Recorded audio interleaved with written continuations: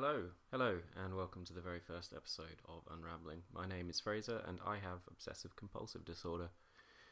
In a time when we're all experiencing some kind of health-related anxiety, whether that be for ourselves or for our loved ones or even strangers, I think it's important to take a look at how this disease is affecting the mental well-being of different communities across the globe. I'm not particularly well informed about other mental illnesses, but I am in a position to comment on my own experiences with a very unique anxiety disorder, and how the outbreak of the COVID-19 virus has affected me. Hopefully, it will be comforting if, like me, you suffer from OCD yourself, but if not, I hope it's at least informative.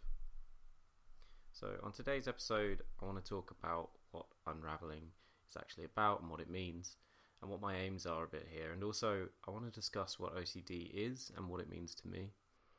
I'm going to be touching very briefly on how OCD is portrayed in the media and how people tend to misidentify OCD as a kind of fussiness, and how that isn't a really helpful way of capturing the issue if we want to get better. So there might be a lot of topics covered here today, but I think because this is the first episode, I think that's okay. So I'll start by saying that there are blog posts that I've also written which are connected to these podcast episodes. So if you'd like to read those, if you'd like a sort of, it's like a sort of brief summary, just a few paragraphs of what I discuss here, then you can find those at unravelingocd.blogspot.com. And the idea for those is just that you'll get a more condensed version of Unraveling. Unraveling abridged, basically. So you can choose the format that you'd like to suit your needs. But we'll be discussing the first two posts on the blog, which are up there now. We'll be discussing those here today, and a little bit more. So if you want to take a look, you can. So to begin, we're going to be talking about what this project is and why it's called Unraveling. And then we'll move on to what OCD is more generally. But to start, why is this called Unraveling? Well, in the wake of the COVID-19 pandemic, I've just kind of feel like I've been coming apart a little bit. And, I was having a bad day a few days ago, and I was at work, and I started panicking. And the reason was I'd got it in my head that just by being there during the COVID-19 pandemic, despite the fact that I'm apparently, an essential worker, I was doing something unforgivable. Now, this is a time where we are probably all feeling very anxious about our health and also paranoid that you might be making the virus worse by accidentally spreading it and so on. But when you have OCD, you tend to feel that you have a heightened amount of responsibility for these things, and there's an inflated feeling of accountability that comes with OCD, which is actually right at the heart of kind of understanding it as a mental illness. So if you're listening to this and you have OCD, you'll probably know what I'm talking about, but if you don't and you're not sure what I mean, stick with me because I'll come to talk about it a bit more in a moment. For now, let's return to me and my panic attack at work and how that led to me starting Unraveling. So there I am, I'm at work and I'm freaking out, and my skin's going really hot because I'm having a panic attack, and I think about how having a high temperature is a symptom of coronavirus, and then I start to kind of sweat because I'm panicking, and I start to kind of think about how sort of flu-like symptoms in the coronavirus, and I sort of ended up like convincing myself that I was kind of that this was it. So what did I do to tackle this problem? Well, I did what any kind of socially conscious and well-adjusted person would do. I ran upstairs and I hid in the toilet. And while I was hiding up there, I was thinking to myself, what if I just leave? I could sneak out the back. It's about 20 meters from the toilet to the back door. I could make it, and they wouldn't realize I was gone until it was too late, and I could be home with a cup of tea, sitting on my sofa, doing some drawing or whatever, and, instead of standing here kind of shaking in my boots in the toilet. I looked at myself in the mirror, and all the colour had drained from my face, and I had these big dark circles under my eyes because I hadn't been sleeping well, and they were peering out at me from over the top of this kind of baby blue, like sort of surgical mask, and I thought, Jesus, I look like shit. And I kind of leant into the mirror to sort of really look at myself, and I could see how kind of scared I looked, and pallid and exhausted I'd become, and then all I could think was, I'm unraveling, I'm coming apart.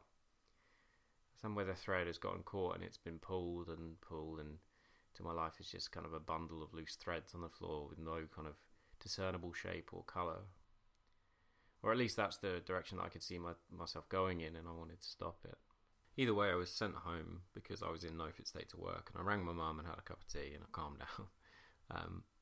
And now what they tell you in therapy I should have done is stayed at work so that I could address my anxiety and expose myself to what was triggering my anxiety and just try and let my panic come down naturally of its own accord. Because by running away, I'd given the thing I was afraid of the power that it needed to keep making me afraid. This is a message I've heard a lot in my life, and it's definitely true. And exposure therapy is a tried and tested method, and it's something that is used a lot in the treatment of OCD. And it often makes up a significant part of cognitive behavioral therapy courses.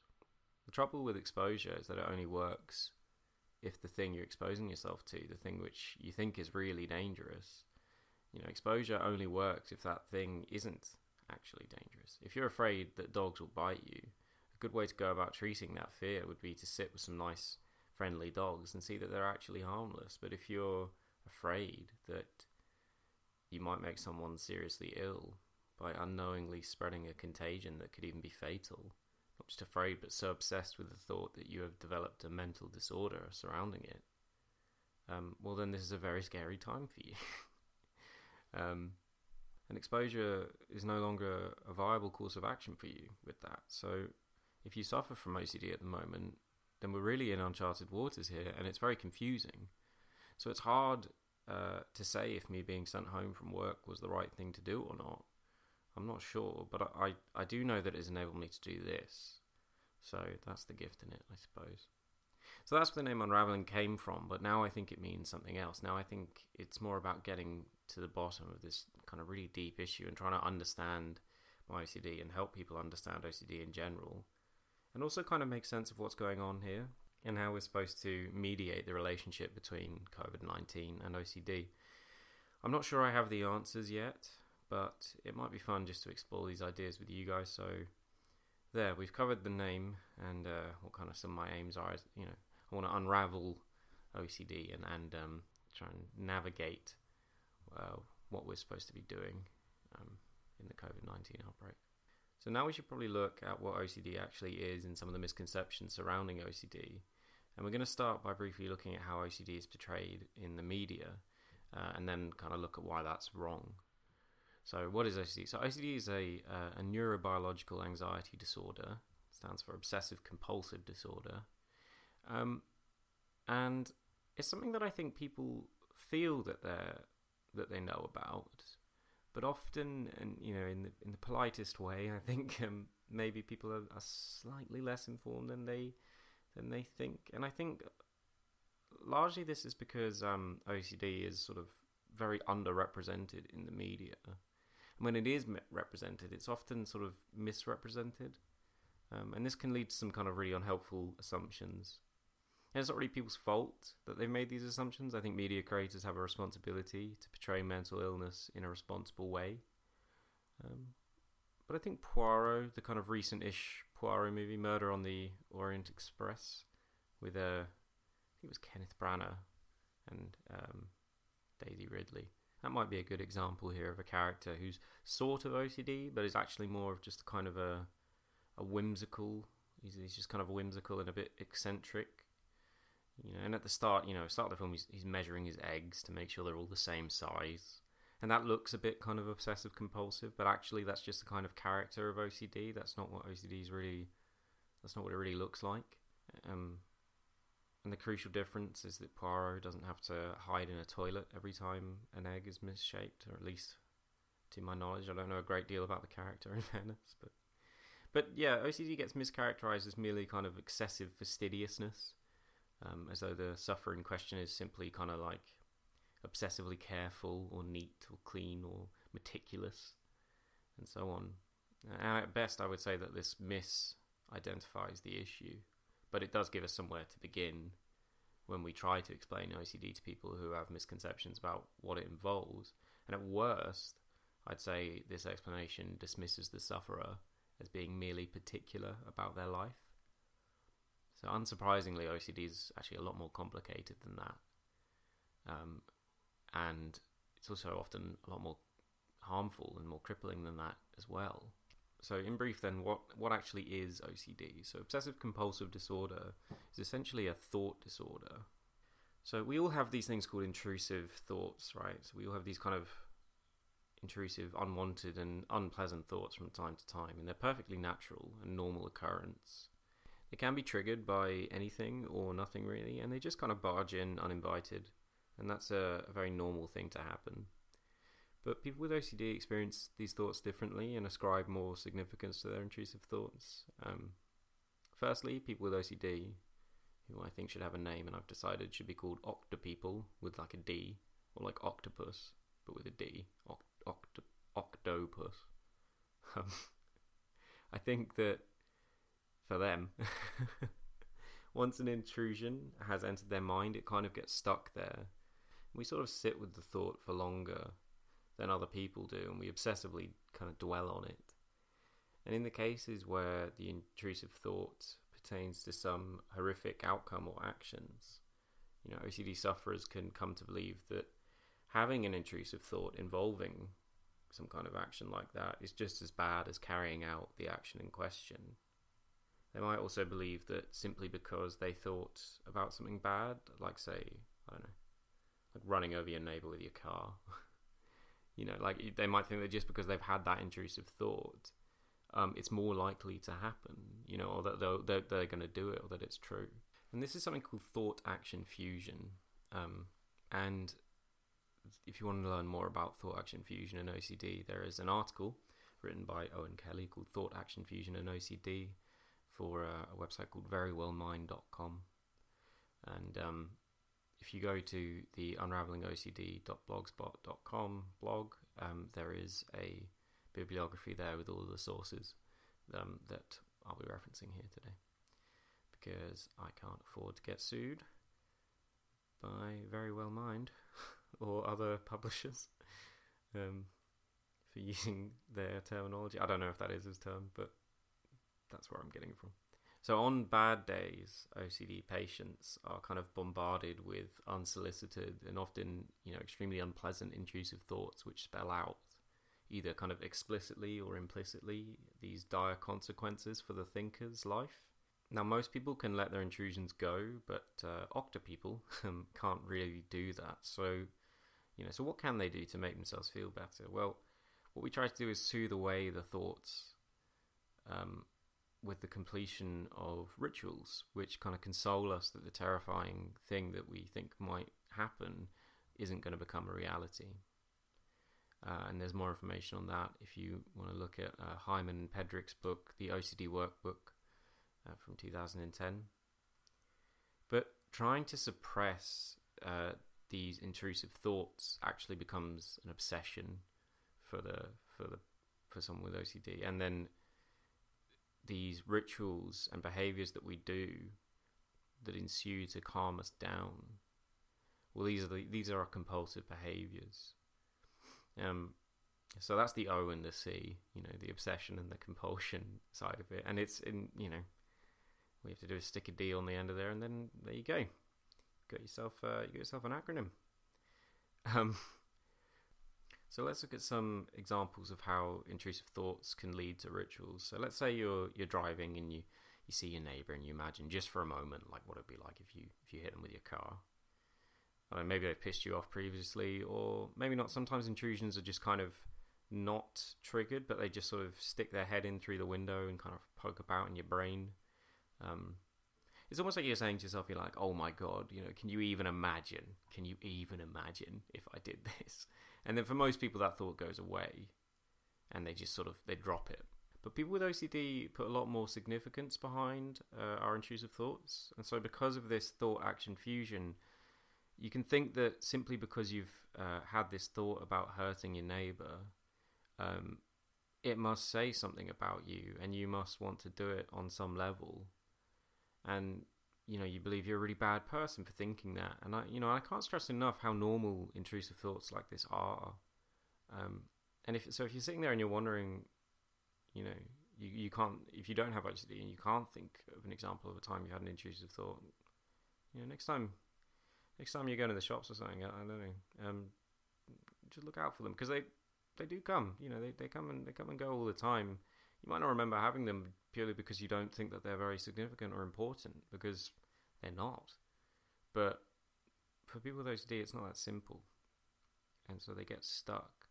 But so, anyway, so let's say you've had this thought about hitting your neighbour, and now your anxiety is come up because, of course you don't want to hurt people. You're a very normal person. You don't want to fucking hit your neighbour with a car. It's not, that's not what you want to do with your life. But because it scares you, you try and sort of push the thought out of your mind and suppress the thought. But what you're actually doing when you're suppressing or running away from thoughts is you're actually giving them more power. And then they become even more scary. And so you'll start to look for or do things that will calm you down. And you'll start to do behaviours that kind of prove that you're not capable of whatever it is that you thought about. Or you'll do things that mean that you're certain that your imagined scenario won't come to pass. And then this is how suppressing a thought becomes an obsession, and this is what gives rise to compulsive behaviour. And then, boom, there you go, you've got OCD.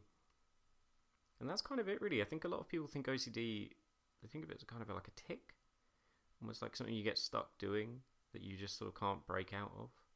But it's actually not. It's more to do with the thoughts, and I think a lot of it is just to do with getting stuck in your own head, really, as opposed to start doing a repetitive action. And I think it's often the case that what you're doing, and I'm not a psychologist, so I'm just speaking from experience, but I think it's possible that whatever you're doing, whatever your compulsions might be, they're actually kind of irrelevant, because really what you're trying to do is get some certainty. I think that's what you're after. So it could be washing your hands or checking your locks, or even just dwelling and kind of scrubbing through your mind for so-called bad thoughts. And this brings us to, COVID-19, because if your obsession is that it's wrong for you to spread a contagion, or you're obsessed with the idea that you might somehow hurt someone by spreading a germ, or even kill them in that way, then as I said, this is a very scary time for you. So you could be outside and thought enters your mind that you're somehow contaminated, and this is your intrusion. It's a normal day, and then suddenly you think, I'm putting people in danger, I'm unclean, I'm going to kill someone just by talking to them. This is going to make you panic, and I think if anyone had that thought, and they really believed it was true, then panic actually seems like an all too reasonable reaction. I think that's completely fair, and I'd be surprised if you weren't panicking at the thought, that you were going to kill someone. But without OCD, you can probably let that thought go. But that's something I know I struggle with, and I know other Octa people do too. So then I might think, hang on, Boris says wash your hands, so I'm going to go and do that. I'm going to go and wash my hands. So I've washed my hands, and I think now no one can say that I'm contagious. But then another thought will enter my mind and say, okay, but what if you didn't do it right? So I'll wash my hands again for longer this time and more aggressively. All right, done. On with my day. But then I'll think to myself, but what if, hear me out, what if that's not enough? What if the germs aren't on your hands? What if they're on your arms? Well, okay, the shirt comes off and I scrub right up to my shoulders. But what if the germs are in your mouth? Dun, dun, dun. Oh my God, right? Here we go. And I used to genuinely do this. You mouthwash for like a solid minute or two, and then just to be safe, you might like down some of the mouthwash because you think it's going to clean you from the inside. I know it sounds mad, but it's what I used to do. I mean, I've washed the inside of my mouth and like gums with actual hand soap before, so I was so worried that there could be germs in there, and it's horrible. That used to be a punishment for kids who swear.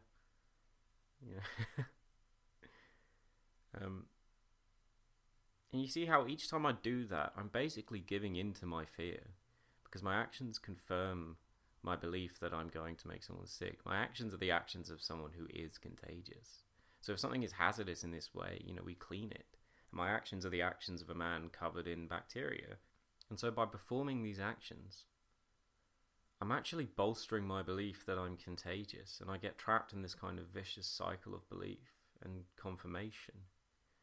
So the prescribed treatment is, show me that I'm not contagious, expose myself to the outside world, go and sit with someone and see if they get really ill. And in the old days that used to work because of course everything would be fine. But now we've got this new virus, and I'm being told that exposing myself is, a socially irresponsible thing to do, and it is. And so sadly, my OCD is actually being vindicated by the existence of a global pandemic, which is basically what I've been preparing for my whole life, because I've had OCD since I was a very small boy. So now the task is this: I have to find new ways to cope and manage my OCD within the framework of a deadly outbreak. And I have to do so in a way which is socially responsible without resulting in me indulging too heavily in my already inflated sense of responsibility that I get from my OCD. So you can see it's tricky, It's really hard, but that's what unraveling is. That's why we call it that, and it's because the world is super confusing for me right now, and I think it is for a lot of us. But I genuinely believe that we can do it. We can unpack the issue. That's what I want. So we're coming to the end now, and we've talked about media responsibility and what OCD is, and what my OCD is like, and what the goal of this project is. But I'm aware that some of you may now be feeling a bit anxious, because I'm aware that I might have posed a kind of serious problem here of how we're going to deal with our OCD, but not given you an answer. And sadly, that's because I don't have one yet, and I might not get one. But I think it's important to talk about these things, so I'm just going to take a minute to say that the piece of advice I can give you is this: you need to be kind to yourself. Next time you catch yourself thinking that you're going to make people sick, or you're contagious, or that you're starting to panic and your OCD flares up, just take a step back. Because yes, there is a real danger out there for some people in the form of the coronavirus, but just do your best you can, because you're not the things that you think you are. You're not this walking germ, this pathogen that's going to spread disease to all the world. You're just a normal person. Granted, a normal person with probably an overactive and very creative imagination, but just be kind to yourself, because you're not in this alone, and it's not all your fault, no matter how much you try and convince yourself that it might be. So take some deep breaths in here if you need to. Count to 4 as you breathe in, and then hold it for 4. Count for 4 as you breathe out, and then hold it for another 4. And if you're still feeling anxious, you can do that a few more times if you like. But don't do any of your compulsions if you can stop yourself. And just sit and let your anxiety come down naturally, because I promise that it will. Alright, next time we'll talk about something else. I'm sorry if the audio quality isn't great on this. I'm still working out everything, really. At one point, for those of you who know me, I've got this kind of like a pet seagull, and he just flew at the window at one point during this recording, so that might show up. Also, my stomach just growled. I don't know if it might. But yeah, next time we'll talk about something else. Maybe something more focused on kind of day-to-day of what it's like to live with OCD. I realise that this probably comes across almost like a hypnosis thing where I just speak from like a script very softly. It's not all mapped out, but yeah, I don't know what the next episode will be. They take a while to write and do. But if anyone has anything that they'd like me to talk about, or anything they want me to go over again that wasn't so clear, you just drop me a message. Also, if you have your own opinions and you'd like to voice them, do let me know as well, because that would be great. And, in an ideal world, I wouldn't be doing this alone. I would have other people to bounce off, but sadly, social distance, innit? But I might do Zoom interviews or discussions or something, we'll see. So if you do want to message me any ideas that you might have of topics, that would be great. Obviously, if you know me, which I think pretty much everyone who listens to this does at this point, because it's the first one, you know how to contact me. But if you don't, you can reach me on my Instagram at Howes of Fraser. That's spelled Howes, HOWS_of_Fraser. You can just DM me on there if you like. That's probably the best one, because that's where I'm posting most of the social media for this. And if you do want to check out that blog again, it's unravelingocd.blogspot.com. And yeah, okay. Well, stay safe, everyone. I hope you're having a good week or weekend, depending on when you listen to this. It's Friday now, so yeah, isn't that interesting? All right. Okay. Bye for now, everyone.